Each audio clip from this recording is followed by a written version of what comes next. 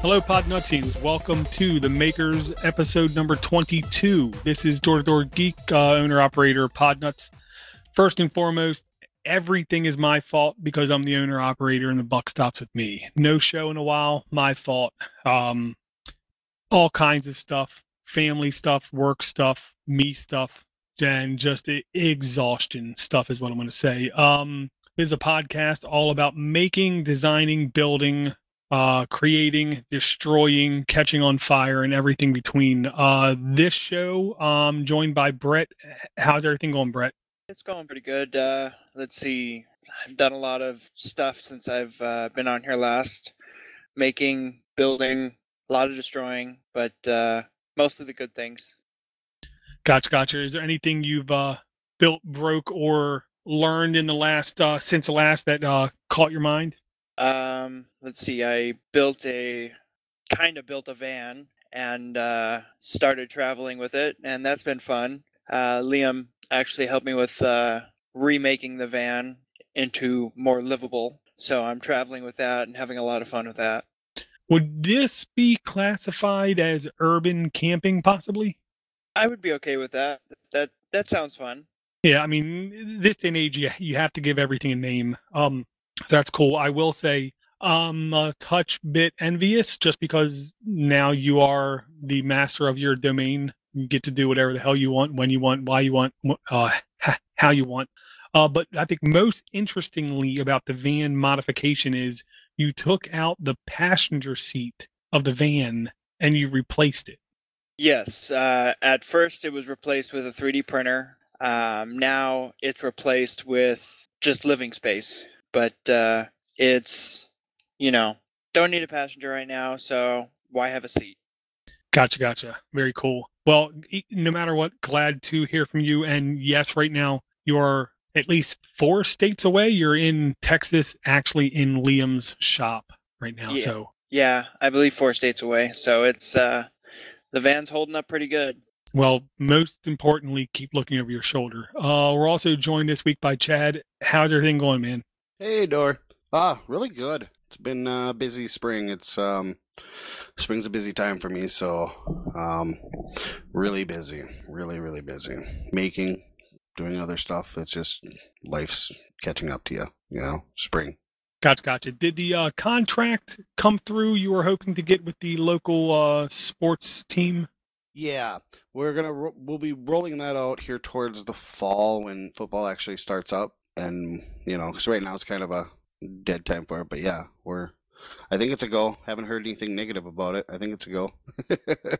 Very cool. That to me is like one of the things. If you really want to make, there's almost no better reason to make other than you sign a contract with somebody and then they expect results. So then you're forced to learn how to ramp up your production, get a little bit tighter, a little bit better, more efficient, less effort for each unit. And then the other good thing is when there's nothing to do, in air quotes, there's still plenty to do. Yeah, and if it picks up, we're not quite sure what kind of sales we're going to have from it, and it's kind of an up-in-the-air deal, so we're not going to invest anything into new equipment or anything. But he's looking at expanding his shop or his facility where he does T-shirts and embroidery stuff. And the facility would have enough room to where it's got a secondary room where I could have a shop in there if it came down to it. So I don't know, a lot of things up in the air. Gotcha. Well, and I have to believe with your experience in 3D printing, laser cutting and stuff like that, it wouldn't take you too long to ramp up an area. The longest it would take, I would think, is a week and a half, 2 weeks to get the stuff shipped to you, and then you could have it set up pretty quickly. Well, yeah, I mean, it wouldn't take much. I mean, facility-wise, that router doesn't take up much facility, just a little bit of room. There's no infrastructure that needs, you don't need 3-phase or anything, so it's pretty much just get some good shelving in there and some good light, and there you go. Yeah, good air cleaning, that kind of stuff. Very cool, man. Hope it all goes well and it goes, because to me, the most important thing with this kind of thing isn't whether or not it becomes busy or not, but that it becomes busy at a manageable rate. If that is possible, then to me, that's awesome. Yeah, hoping for slow scale. Right. Yep. We're also joined this week by Liam. How's everything going, Liam? Things are going pretty darn good, Dor. Lots of new stuff and projects and people visiting. Just kind of overall been good. It's been good enough that I keep waiting for the other shoe to drop. Don't tempt fate, man. You've been. It appears to me like you've been a little crazy busy with the laser. Can I ask what is the coolest thing you think you've done with the laser, or the most fun thing, and not lost your vision? I haven't really done much cool quote unquote stuff with the laser. It's all flat stock ultimately. We printed out cut out the parts. I say cut out the parts to upgrade Brett's FT5 to the same mount and get rid of the hatch at the bottom like mine. That was kind of nice. Cut out a second one of those so that when he goes and visit Aaron, he can take it with him. So he can have a set of those as well. Just simple stuff like that with the laser. What I love about the laser is it's quick. Oh, that's a nice plus. Yeah, I will say I've only still just seen footage of it. Never actually seen one with my own eyes. I have a feeling that's going to change here shortly, though. But I will say you are almost the opposite of Chad. You almost force yourself to be busy with stuff, whether it be designing, cutting, or printing. You always have something going on, it seems like. Well, the older I get, the more I find surprise naps happen if I don't move. It's like a shark, I guess. You keep moving or, the gills rot and fall asleep. Gotcha. Well, I have literally achieved nothing in well over a month and a half, 2 months. I still have the magnetic bed sitting next to my printer. Haven't had the time, inkling, or push to go get that done. So it's literally sitting right next to my 3D printer. I will say really quick, Jonas is not here yet, and I've never, ever in my life thought I would ever have to say this on a podcast, but I really hope the volcano is nowhere by Jonas right now. He's in Hawaii, active volcano, shooting like 100 plus feet up in the air. The other, we have a patron who sends us pictures. He's like 10 miles from it. Yeah, so hopefully Jonas is going to join us, and he will laugh about this kind of stuff, and he'll be okay. And I hope everyone down in Hawaii is okay. I've now checked off Florida. I'll never live in Florida. I'll never live in North Carolina, hurricanes and stuff. I'm never going to live in California, earthquakes. I'm never going to live in like Kansas like area, tornadoes. Now not going to live in Hawaii, volcanoes. So as it turns out, I might actually already be living in an okay area because I don't really have many natural disasters.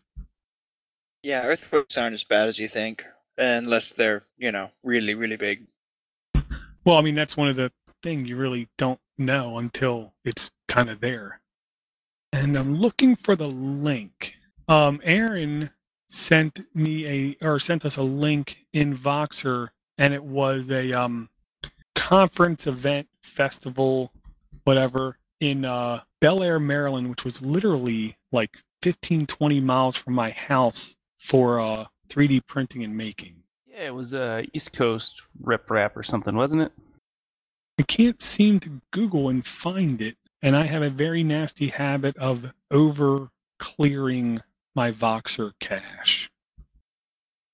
I'll put it like this. It was less than 20 miles from my house, maybe just over 20 miles from my house, like a festival conference at a community college.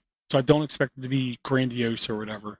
I'm really tempted to approach them about being a sponsor to the event and possibly do some content from the event or ask them to come on to talk about the event as well. If I can find a link, I'll make sure it's in the notes, but I can't seem to find it right now. I will say with that, it seems like I've been in my Google feed on my phone. I have said I want to follow 3D making kind of things. I will say I've seen plenty of stuff pop up in my feed about 3D printing, and it all seems to be semi-industrial related, whether it be GM trying to do 3D printer related stuff or like doctors doing stuff around 3D printing seems to be where all the headlines are going right now. I don't know if you guys have seen anything that you found interesting in recent weeks, but that one of the things that caught my eye was GM doing 3D printing. Yeah, for me it was interesting to find I think it was the GM one doing the pistons was 3D printed pistons made out of metal with basically hollow insides. So it'll be just as strong with a honeycomb style infill, but it's a lot less moving mass, so it technically would make a lot more power. Gotcha. And I'll say I have absolutely no problem admitting I have no idea about the actual benefits why they would do it, but I just thought it was interesting. And thank you for the link here. I think Chad, East Coast RepRapFestival.com. Link in the notes. June 23rd, June 24th, Bel Air, Maryland, up at Harvard Community College. I'm going to try to contact them, see if I can at least become a sponsor, and see if they want to come on the show and talk about the event at all. And that's where I think if I'm going to see a laser printer or a laser engraver kind of thing, maybe I'll see it there, because my guess is I'm going to see all kinds of making going on. Yeah, they got to have the obligatory hang printer too, right? Not sure. So I'm just going to throw this out. Does anybody have any links they would like to talk about or any topics they would like to bring to the show? Well, I have some laser stuff about the laser stuff. If you want to talk about that, I can throw those links in. Do you want them in the YouTube or the Hangout chat or in the Mumble chat, or you got the doc open? Yeah, I see in the doc you have a couple things. Yeah, they're just basically for the Lightburn software. They've just updated again. They have now a rotary control. So you can do glasses and wine bottles and different things in there. It's all in the control now. That software is phenomenal. It's a must-have if you've got one of these K4D printers, or pretty much any printer. It's compatible with most controllers out there too for the printers, or for the cutters, laser cutters. I picked it up when I got the Cohesion 3D Mini controller board for these lasers, and that thing, I wouldn't even suggest buying the laser unless you're willing to spend the $100 on getting that controller. And it takes 20 minutes to put in. It's all just plug and play. All the software is already put in there, ready to go. I mean, literally, it's just put the software in, put the USB or the SD card in there, plug in, take the old clips off, put them on the new board, and it's ready to go. It is that easy, and it performs beautifully. I think Liam's got it, and I think he's on the same page as I am, and just in love with the price point that it's at and the quality that it is. They could easily double the price of that software, and I'd still buy it. Yeah, the price performance ratio, it's the trifecta. It works amazing. It's intuitive and easy to learn, and it's being developed nonstop. So I'm going to guess that the default software that you get with the laser engravers completely sucks. Yeah, throw it in the garbage. Don't even put it on your computer. It's hackware. It's just stuff that's been hacked together to work, and I wouldn't even waste my time with it.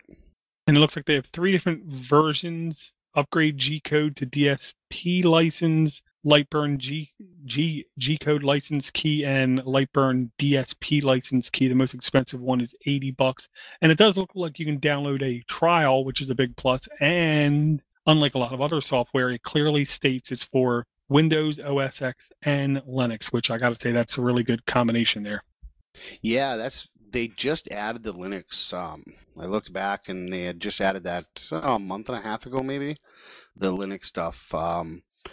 It's just a software that's really easy to use. It's not for designing. It's just for the actual cutting out, but it does perform pretty decently for scaling and stuff. And it's kind of nice. You can take in a picture. It has all these ways of improving your picture and stuff for engraving.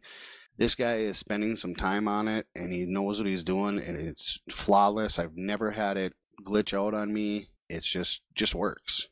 Yeah, it's just freaking amazing. You can do a ton of layup stuff in Simple Design. Mr. Brett here, he was able to grab it, watch a couple YouTube videos, and get a sign taken care of inside of a part of an afternoon. The trial is a 30-day trial, 100% unlimited access to the software. You can get an extension by just contacting them. I've reached out to the developer with a question here or there, get pretty much immediate responses. I didn't read the about page well enough. I was asking him, hey, how many seats do I have with this? And he says, hey, you've got 2 included, but if you need a third, just let me know and I can activate that for you. $30 or the $60 or whatever the heck it costs for the version we're using.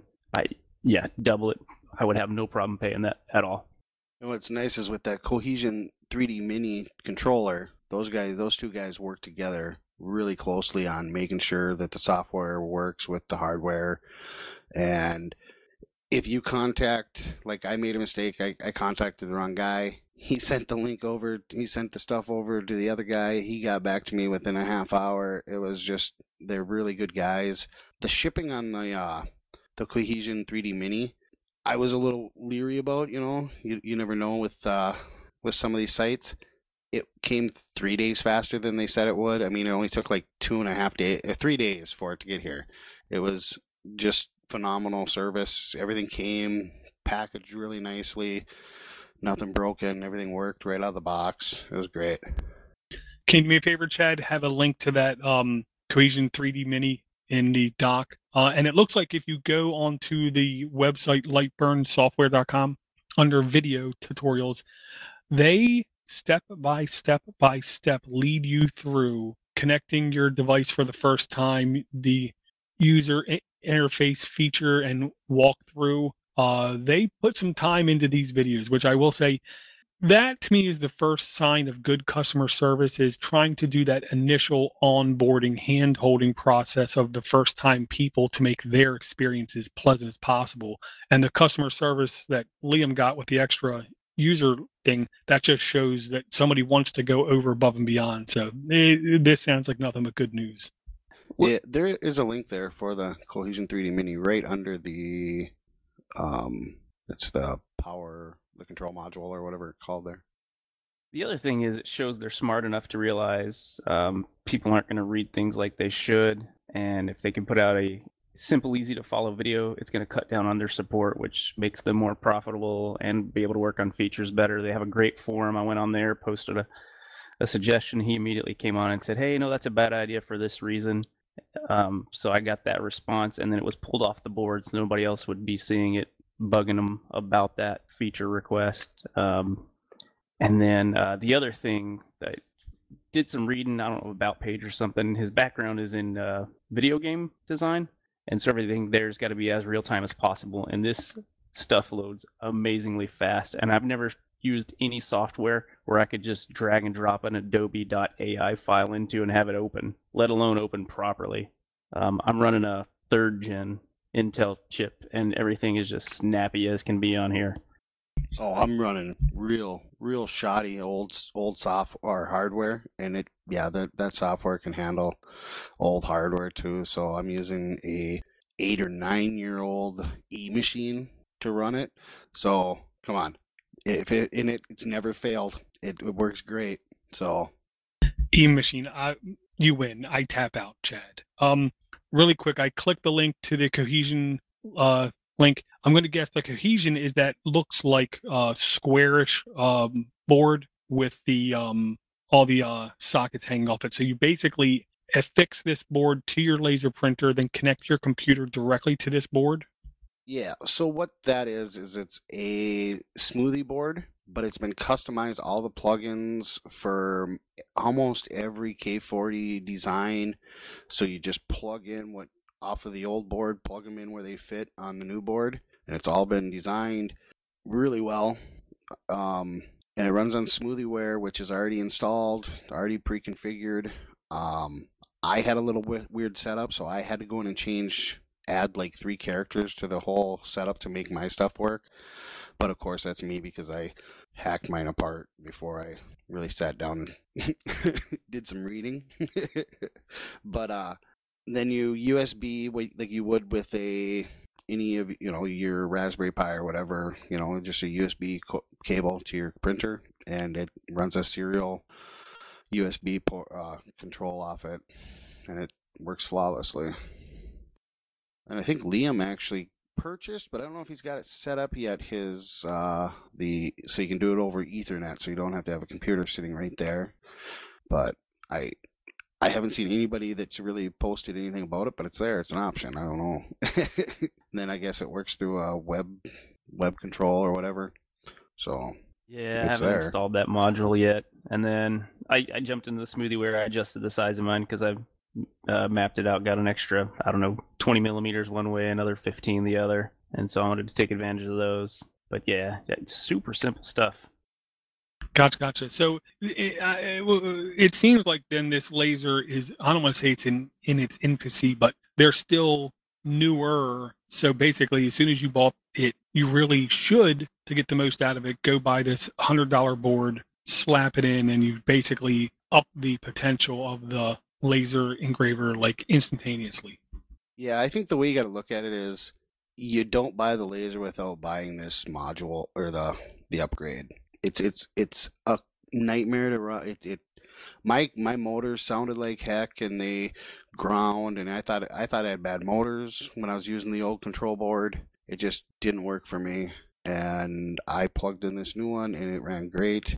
I don't even think I'd suggest anybody buying one of these unless they were willing to spend the, what's it come out to be, about $150 extra to put on the little upgrades that make it a fully comparable laser cutter. I believe. I don't know. For the price, I guess you can't beat it, I don't think.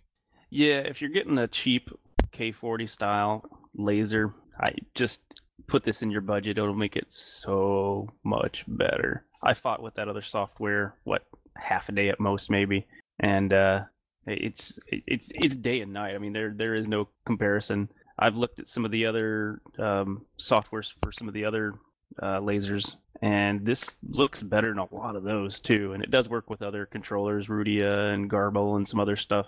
So it doesn't work with just the K40. But man, it's slick. Yeah, and it's got when they built the board, they made it so it's upgradable. They know what us makers want to do with this thing. We want to put auto Z leveling. So you're not leveling you're not blocking up your parts. You're making a bed. That's what I did. I haven't got auto. Mine's a manual Z bed leveling or Z height setting. But it does have the controllers for the motors if you wanted to motorize it. It's got the hookups to do a axis, so you can do rotary, wine glasses or whatever you want to engrave, which I plan on doing. And I built the rotary for it. I just haven't got it tweaked in perfectly yet. Gotcha. Have any more links here you wanted to talk about, Chad? No, I'm good. I just wanted to get that laser stuff out of there. It's been sitting there for a while. I almost forgot that I had done it. Gotcha. Well, here's one link I wanted to chat about. I'm actually pulling it from our spreadsheet. I think there's a bunch of different ways you can go about creating, making, designing, prototyping kind of thing. And I am a very physical-based guy. I mean, I can mentally, think of how I want to do something, but nothing beats being able to physically see it in the real world before you can even print it, kind of thing. So I saw this link, and it was on Hackaday, and it was making 3D modeling child's play with a can of Play-Doh. And I don't know you guys, but I love the idea of this. So I can take what I want to print and physically mold it out of Play-Doh, then pull out stuff like the calipers and the measuring devices, and then get the actual measurements from the Play-Doh, go into the designing software and use those numbers as a starting off point, jumping off point to get the right dimensions of what you want to make. I don't know about you guys, but I thought this was at least mildly genius. Yeah, I laughed when I opened the link, and then I scrolled down a little and saw what they were actually doing, and that little light in my head went click. That's genius. because they've modeled some cylinder that has something on it, and as he rolls it across the Play-Doh, it puts the impression on there so that you can then flat measure and then just use the old mathematics to figure out where things belong. That's using your noodle, man. Yeah, and because I'm okay, I have I have one mini computer right now, Rock 64, which is like a 4 gigs of RAM Raspberry Pi size computer, much more powerful than a Raspberry Pi. But one of the OSs I put on it absolutely runs hot. So my logic is I have to get a case with a fan on this device if I want to run it correctly. And I can't use a Raspberry Pi case because while the form factor is the same size, the ports are a little bit different. So I can't really use them. And I don't like the idea of downloading a Raspberry Pi file and then trying to manipulate that case to fit my needs. So I'm going to try basically something like this for that board. But I also just pre-ordered the Rock Pro 64, which isn't even out yet. It's coming out in June. And this has an RK, I want to say it's $33.99 chip in it. All you guys need to know, brand new chip. It's going to be in some of the newer Chromebooks that are coming out. So this is going to be one of the first mini computers with a chip in it that's also used in consumer grade products that people can go into Best Buy and purchase, which then tells me I should get utterly close to desktop-like performance out of a mini computer, which is one of my goals, is to basically have like a computer that I can easily fit in my backpack, take back and forth to work, bring down here, take other places, connect up a Bluetooth keyboard mouse to it, hook up to any monitor that's laying around kind of thing. And voila, I have myself my portable computer ready to roll anytime that I need it. And I like the idea of physically modeling something to the board I have, then measuring it and trying to make that case out of that. Yeah, that's a great use case for that, because then you can just sandwich it in there and take it off and measure your stuff up and have a perfect little model of it. Either that or it's going to fail miserably, but either way, it should be fun. Just one other quick maker thing I wanted to just chat about, and I don't know if you guys are even aware of this. Nintendo Labo is Nintendo Switch. I don't know. Ever since video games became a thing, every company has had the goal of selling you pointless accessories to go with the device. Okay, no matter what it is. Nintendo might have just hit like the triple double. They might have just, did the hat trick or whatever, because they're getting people to buy cardboard with their console. And it's weird. I'll just say that. I bought Labo for my kids. They played the living crap out of it. Easily 10 plus hours worth of time making the things, folding the cardboard up and making them, and then interacting with them on the games. And there's already a company in the UK who have a custom Labo cardboard you can buy. It turns it into a guitar, and you can do other things. But I really do believe the problem with cardboard is it's cardboard. So I really do believe that I'm going to have to, at least sooner or later, start 3D printing some of these accessories for them to use with it. And I honestly believe the maker world should get on this as soon as possible and 3D print custom Labo stuff and sell them as well, because knowing Nintendo fans, I would think they would buy anything as long as you put a logo on it of a Nintendo game they like. They don't care. They'll spend the money. You are not wrong, Dor. You were not wrong there. Yeah, Uncle Brett brought a Labo with him. Yeah, that was I figured I'd have the little dude build it, and if I liked it, I'd just take it when I left. But he liked it more than I thought, so yeah, I guess I'm leaving it here. Well, which one did you get? I got the 5-in-1 model, the non-robot one.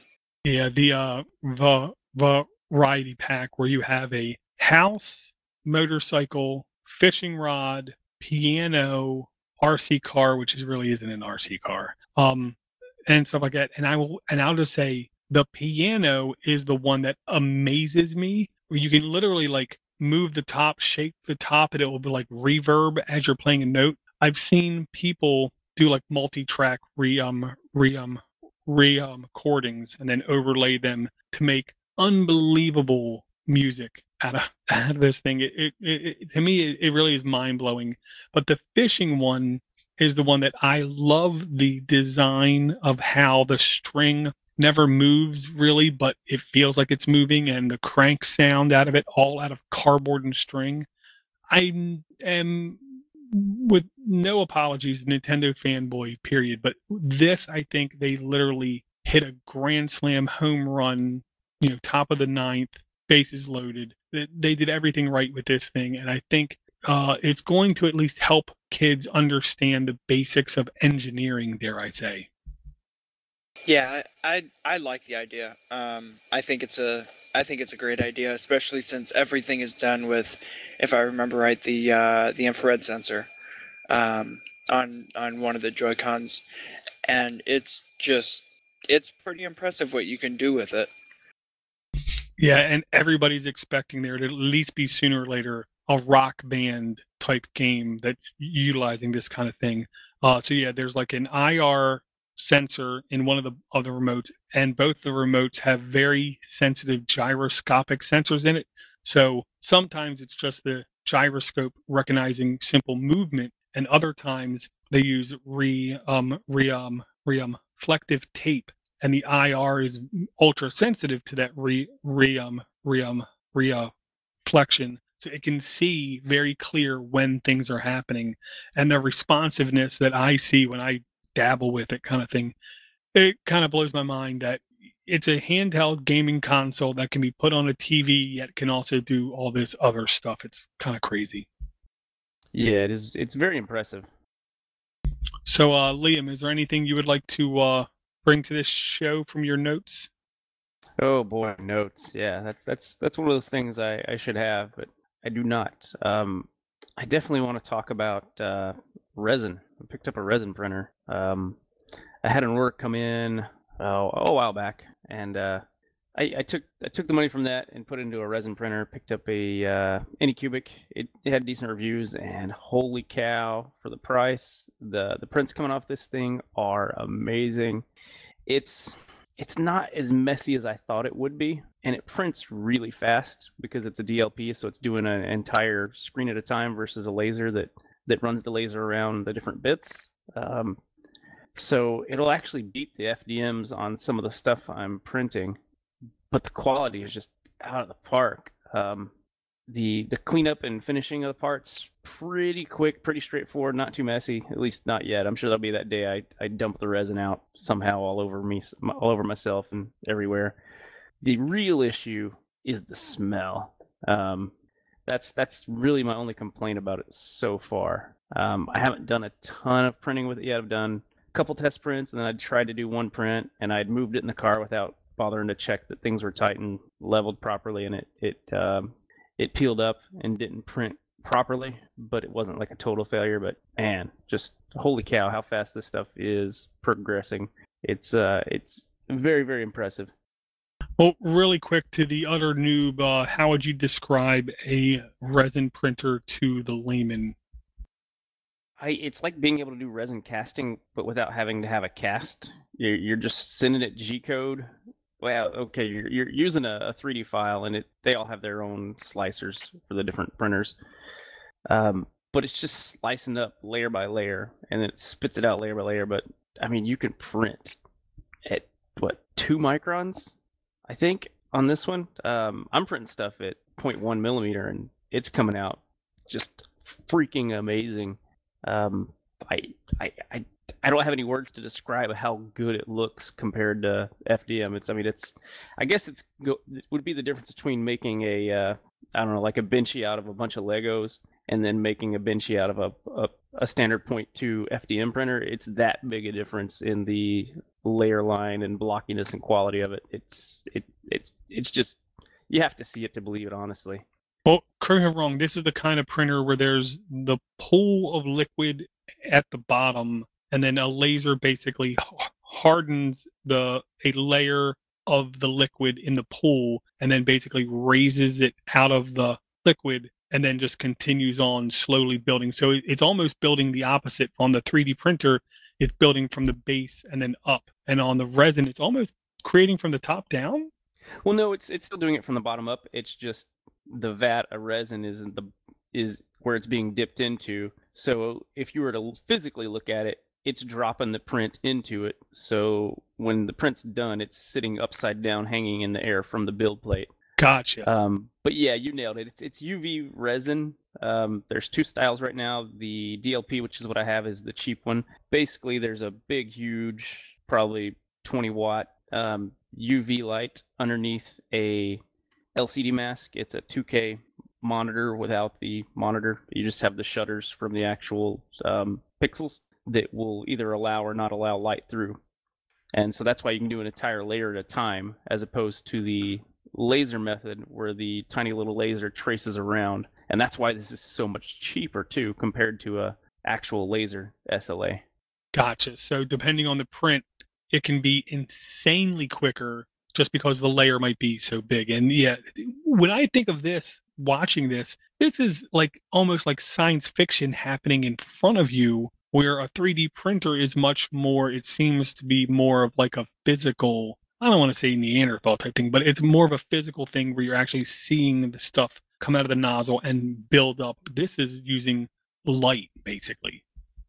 For me, it just reminds me of, Creature from the Black Lagoon, any of those shows where something comes up out of the swamp. And that's basically exactly what happens, is this stuff comes out of the resin from technically nothing, So that's what impresses me, is the fact that you can print something and it just comes straight up out of it. I mean, it's understandable, but it is science fiction-y. So question, do you still have the same limitations and things to look out for, in the sense of when you're printing on your regular 3D printer, you have to worry about using supports and things like that? I'm going to guess the same kinds of things you have to worry about with this as well.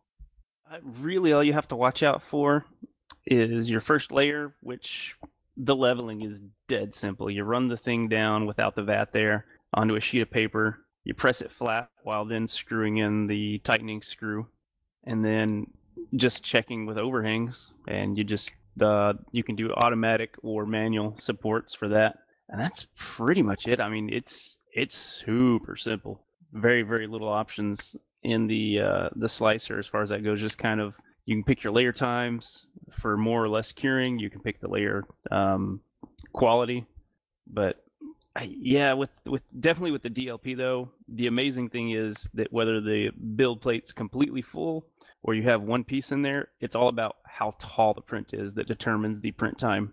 So if you can fit 15 of one in there, it's going to print in the same time as one would. Well, that's cool. Very cool, very cool. And can I ask roughly how much of an investment was this? With shipping was like $540. $540? Yeah, right? That ain't bad. No. God. Okay. Okay. Well, then I'm going to also guess, if I make it to this Rep Festival, I'm going to see at least a couple of them. I would certainly imagine so. Wanahua has theirs. That's the D7. Monoprice just announced theirs. You can order the one that has no screen. The one that has a screen that's pretty much identical to what I have is coming out soon-ish. And then you also have the Anycubic, which is what I have. And they're all right in the same price range, same ballpark, pretty much the same design. It's cool stuff. And I may have also got a Mark III on the way. Oh, that's all. You can't do that. What is the approximate build size, volume size on the resin printer?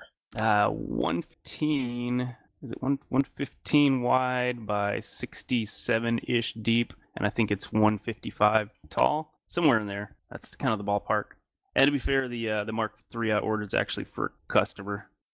Well, first off, that to me sounds like a decent sized build, but you could do a lot with that. The one thing I'm learning is it's nice to have a bigger bed on your printer, but if you actually count the number of times you actually have to have a bigger bed, it seems to be not as often as I first anticipated, number one. Number two, I really hope when you get that Mark III in, you did insist to the customer that you do have to do some QA testing before delivery.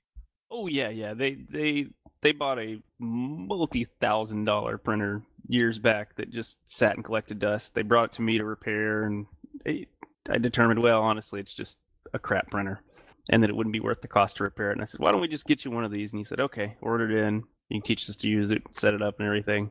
And in the meantime, all their printing, they're just doing through me.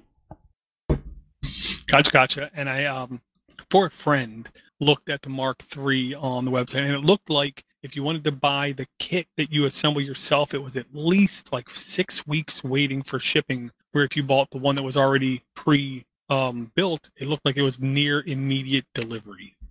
It's supposed to be shipping this month. Back when we ordered it, you were waiting longer on the kit, though I would have gladly built it for free, to be honest, just because I kind of enjoy doing that stuff. But he wanted to get up and run it a little quicker, so we got the pre-built. But I'll still pull it out in QA and learn it well enough to teach it. Gotcha. I will say, it's good they didn't buy the kit you have to assemble, because if history is any example, even though it's a Prusa Mark III, something would have came in broke. Yeah, you are correct. I do have the bad luck. Oh, and I did luck out on the Anycubic. It did have a problem direct out of the box. One of the hinges was loose, and so the thing wouldn't shut properly, but it was a quick open it, slide the hinge over, tighten the hinge, and now it closes properly without trying to bend or jam. So maybe the curse is lifting, or maybe China's just doing a better job of QA and stuff.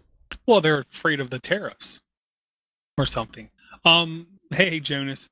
How's it going?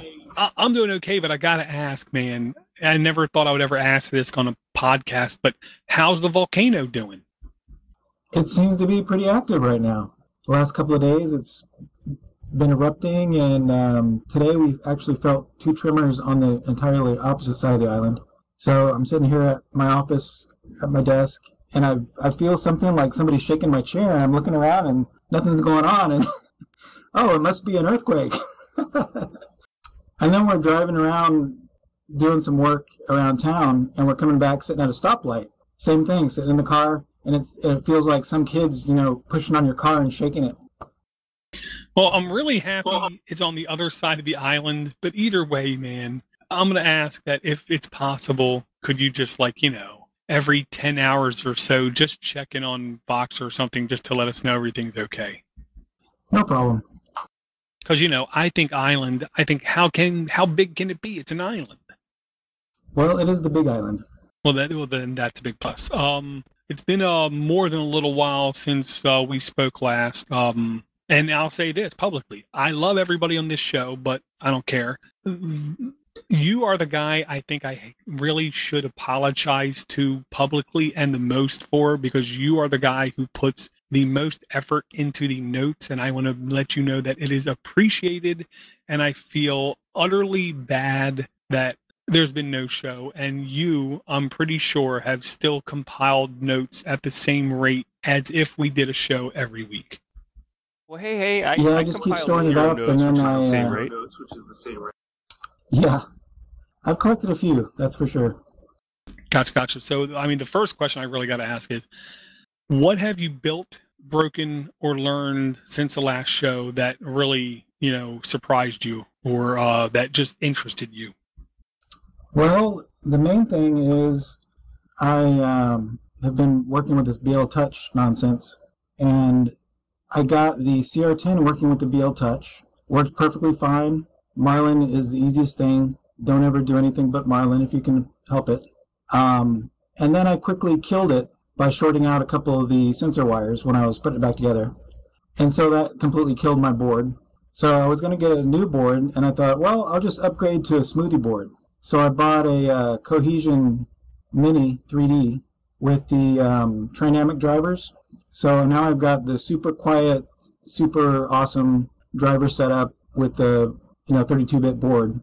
And they're normally supposed to be for Delta printers, I guess. but it just makes this, you can't even tell it's running. I've got it sitting next to me at another desk, and I have to look over and see if it's still doing anything because it's so quiet. Damn, that's nice. And I did change out all my fans and everything, in addition to swapping out that other thing. But boy, it's been a chore to get Cohesion 3D Mini to work with that BL Touch. The number one thing is there's no documentation that is really super accurate for this particular version of doing things. You've got to change some pin designations kind of counterintuitively as to what you might think they should be, just to get it to recognize that it's sensing the bed or not sensing the bed. So what it is BL Touch is basically, it's a pin sensor instead of a magnetic field sensor, and it has a pin that is either extended or it's retracted. And so you move the little sensor box down towards the bed with the pin out, and when it gets close to it, if it gets close enough, there's a point at which it's actually magnetically suspended. So there's a point at which it activates the magnet and it kicks the pin back up. And so that's what it senses that, yeah, it's been triggered or not triggered. And then it uses that information to tell you if your bed is detected or not. And so that gives you your Z height. But with the Smoothie Wear software, which is on the Cohesion, it's not a Smoothie Wear board. And that's another issue that I might talk about. But the support, if you're not using a Smoothie Wear board, they would rather not talk to you from the hardware side. And even Cohesion 3D, when I try to contact them, they only do support through their G Plus channel. I contacted them a couple times through there, and they would email me after that. But again, it's an email linked through the G Plus. And I know when I spoke to the Cohesion people before, when I was trying to set up the laser printer with one of their boards, that one was directly through email, but the 3D thing apparently is specifically through G+, which is not great. It takes them a couple of days to respond to you. I think they're maybe waiting for the community to respond to you. And again, with the BL Touch on this particular board, it's so finicky, and they just don't, there's not enough people using it to have the information out there how to do it right the first time. And so you set it up kind of like it's a Delta. They have a Cartesian kind of version of the Delta instructions and a couple of different commands, but you actually have to set one of the pins as kind of dual function, and it's not real clear that that's what you got to do. And even in the instructions they have out there online on their own website, it doesn't make a whole lot of sense. You have to basically reason it out yourself of, oh, they're telling you have to do it this way, but actually you have to change it the opposite way. And I'm not going to go into that here, but maybe I'll make some notes about that. Bottom line is the board is working now. I was having a problem with it auto leveling, and just as Liam was kind enough to send me his old CR10 board and an ANET board, both 8-bit that I could put in here, I actually got the G32 stuff working, which is the G code that goes down and senses the bed in like 9 different places or 7 different places, however you want, and it figures out the plane of the bed. So if it's warped in the center and not on the sides, it'll readjust your printer while it's printing to adjust for the bed level height. And that actually works pretty good. It's not terribly accurate, but it's accurate enough. And you can actually tell when it's printing something. You'll see the Z-axis moving just a little bit as it goes across the width of the board. So if the bed is a little bit out of whack, you can tell by watching your Z-axis motor, and if it moves, that's the bed leveling making its on-the-fly adjustments to correct itself as it prints your print. Gotcha. I'll say for them to only offer support through Google Plus is, to me, a very weird thing to ask. I mean, I hate to say this. I can almost understand it if they would say through a Facebook group, because 9 out of 10 people are on Facebook, but to say only through Google Plus, I have to believe the majority of people who buy their product are like, Google what? Oh, Google Plus. Oh, I'm not on that. Yeah, and it literally took, well, the first time I asked a question, the guy got back to me the next day. The next time I asked him a question, he got back to me a couple days later. And it's been, a month or so, maybe more, that my questions have been on there. And I've seen other people posting about other things, but not one other person has posted any kind of comments on my question about this particular thing. And I've started out with, here's my configuration file. I linked, one of those pastebin type sites to the actual full configuration of all the Z-Hide stuff that I was using, so they could see what it is. And the first time the guy responded to me, I swear it felt like he was saying, have you turned it off and turned it back on again? Because he just repeated back to me exactly what I was already following on the SmoothieWare website, which he doesn't even have any, say in or whatever. The Cohesion guys are not the SmoothieWare guys. The SmoothieWare guys are the Smoothie Board guys, and that's all their group. SmoothieWare is open source, and so everybody else uses it. But if you want support for SmoothieWare on the Cohesion board, you kind of have to talk to the Cohesion board guys first and try to get it done there. So it's just been a chore. Like I said, it's been tough getting it going, but I think I'm satisfied with it now. The best thing is the bed leveling. I was starting to see a little while ago that my glass is kind of got a dip in the center of it. So I like printing on the glass, and that's why I got the BL Touch, so I could keep doing that and have it level. And so no matter where I go on my board now, the size it is, it's a little bit different on the outer edges than it is in the center, and that fixes that problem. So I was printing TPU. The first TPU thing I printed perfectly fine. It stuck first time, no problems. And actually the only issue I've had is PLA doesn't seem to stick as well as it used to. But I think I just have to use more of that PPA stuff. But otherwise, seems to be working okay, and I can pretty much do what I want again.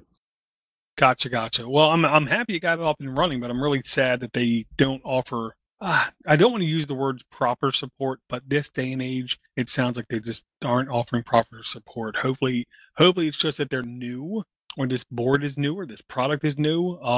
And I mean, I can understand a day. I can understand them taking a day to get back with you, or even a day and a half. But anything more than that, to me, is almost, I don't want to say ignorant, but it has the rumblings of being ignorant, of just being ignorant. Well, I feel like it's like a one or two man show, and it may very well be, and that's fine. One of the other things, as far as just a SmoothieWare, smoothie board kind of thing, this is an SD card based board. So I don't mean SD card based in that you take the SD card out and put it in to get your files on it. The OS is on the settings and the firmware are on the SD card. So when you plug in the SD card, you put a special file in there, firmware.bin, and when you have that on there and you start up the machine, it reads that, it flashes that firmware onto the board itself.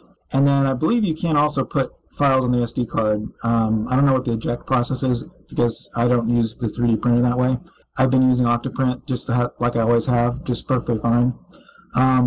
But the reason I mentioned it's an SD card board is, being that it's an SD card board, your config file is the only thing you have to change. Unlike Marlin, where you have to change a bunch of settings in header files, compile it, and then flash your board, all you do is edit a text file on this SD card and put the SD card back in the board, and it reloads all your configurations. So if you want to change something, you don't have to go through the two-step process of change the big config file, flash it to the machine, and then run your printer. You just pop out the SD card, put it in another computer if you need to, change your config file, and put it back in, and it knows what your new settings are.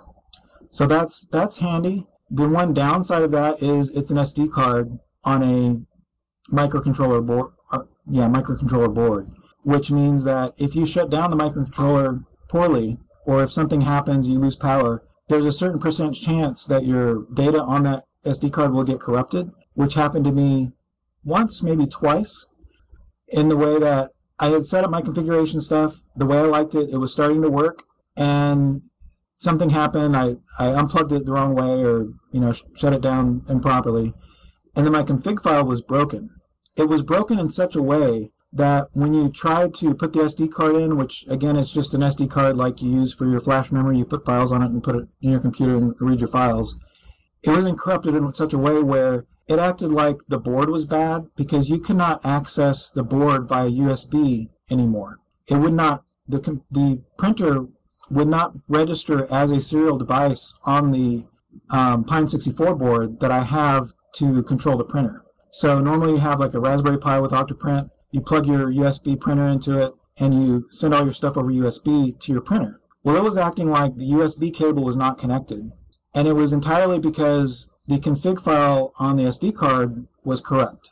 As soon as I took that card out and not reformatted it, but I took all the files off of it, put the new files on, and put it back in the machine, it worked again.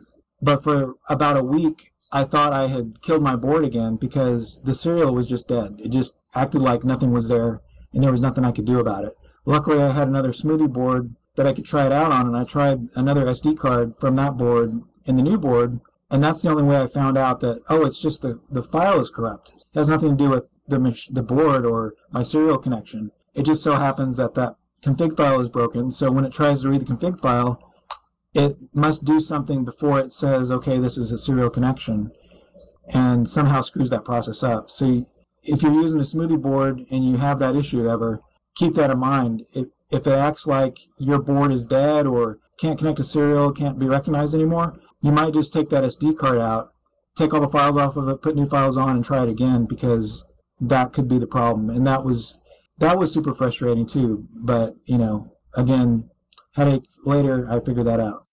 Hey, Jonas, that one thing said, I understand all the problems you went through, and I think that is a real small team that works with the Cohesion Mini, and not justifying anything. They've been focusing so much on the laser stuff with that thing.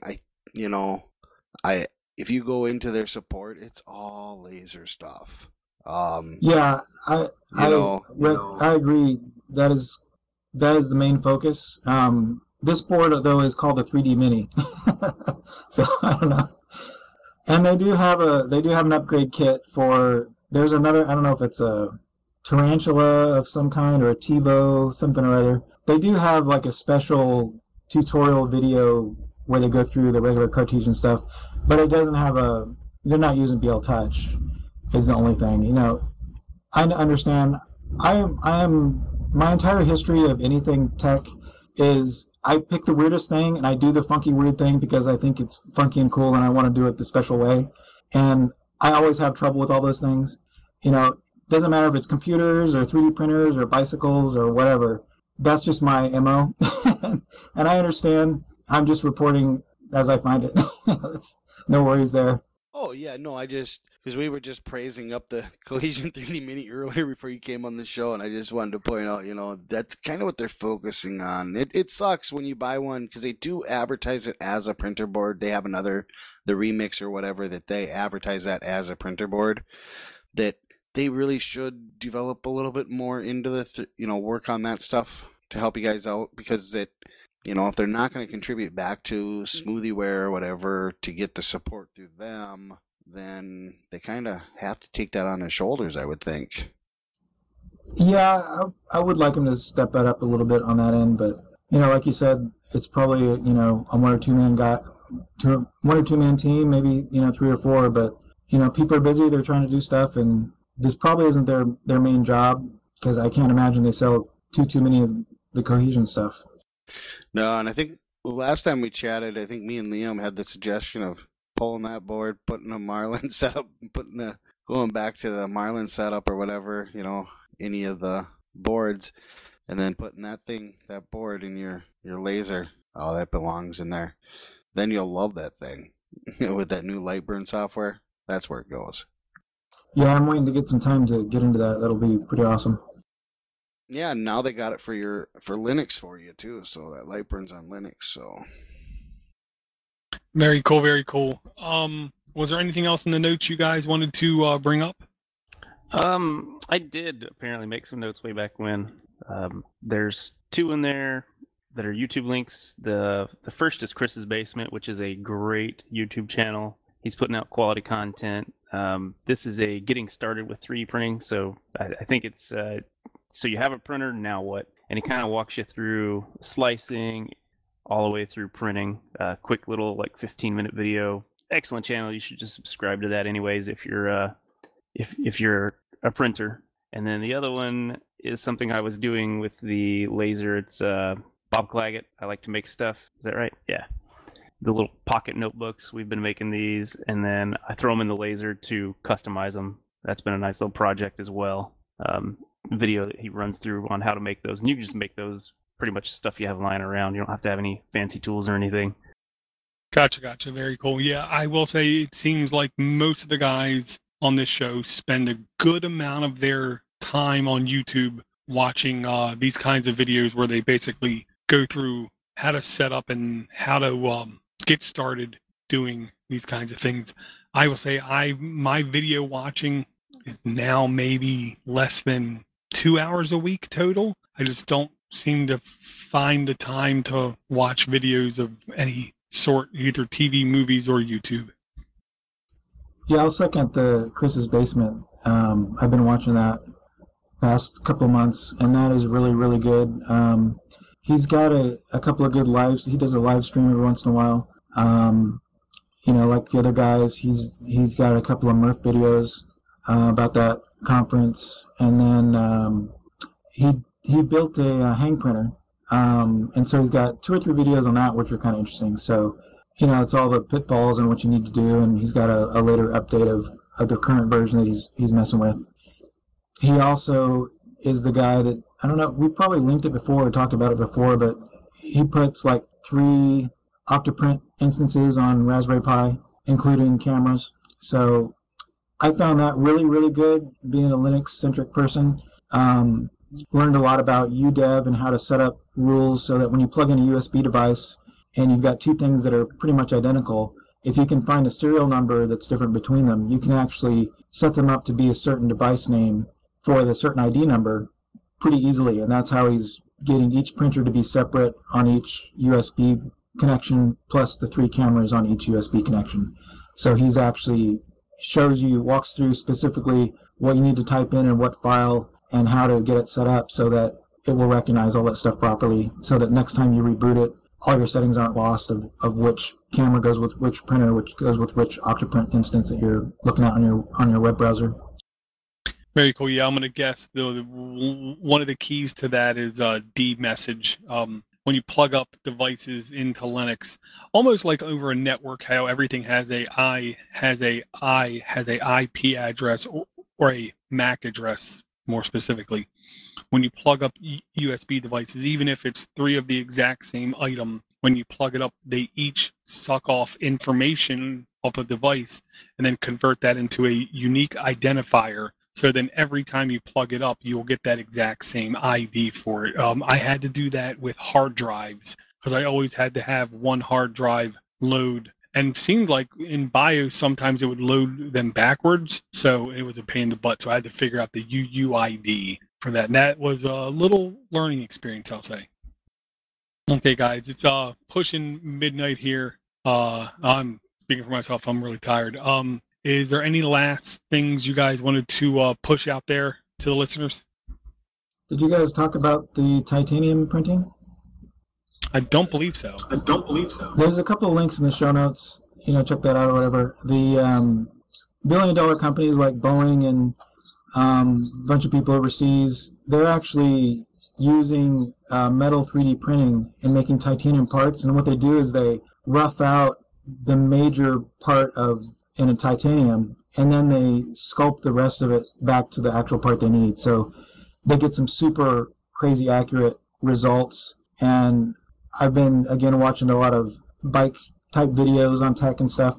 And there's a couple of companies, I think SRAM and a couple of bike manufacturers, they're actually making parts out of titanium, by way of 3D printing. So they've got basically a desk-size 3D printer that uses metal, and it's kind of like TIG welding, but it's like CNC TIG welding. It draws the lines like a 3D printer, but it's basically drawing lines of metal and making whatever part, and then they take it to some separate second or third process and finish it up, and then it comes out perfect, and it's titanium. So they'll have the piece of metal that connects your steering forks to your handlebars, that that big hunk of metal.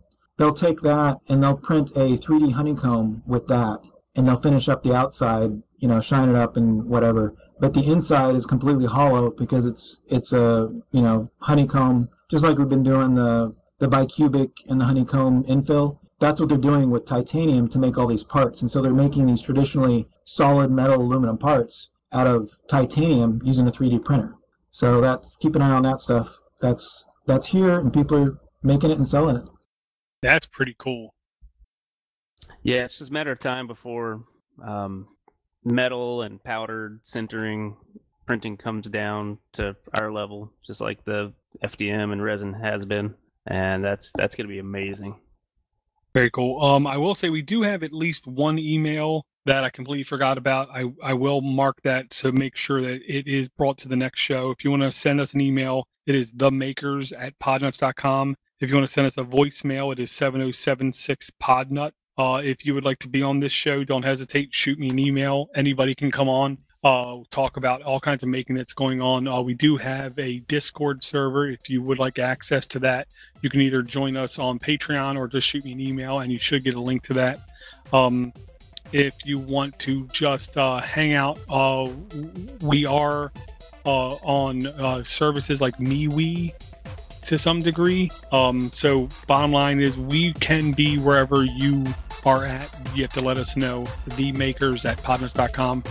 I want to thank everyone for downloading, thank everyone for the support, and I will talk to everyone in about a week.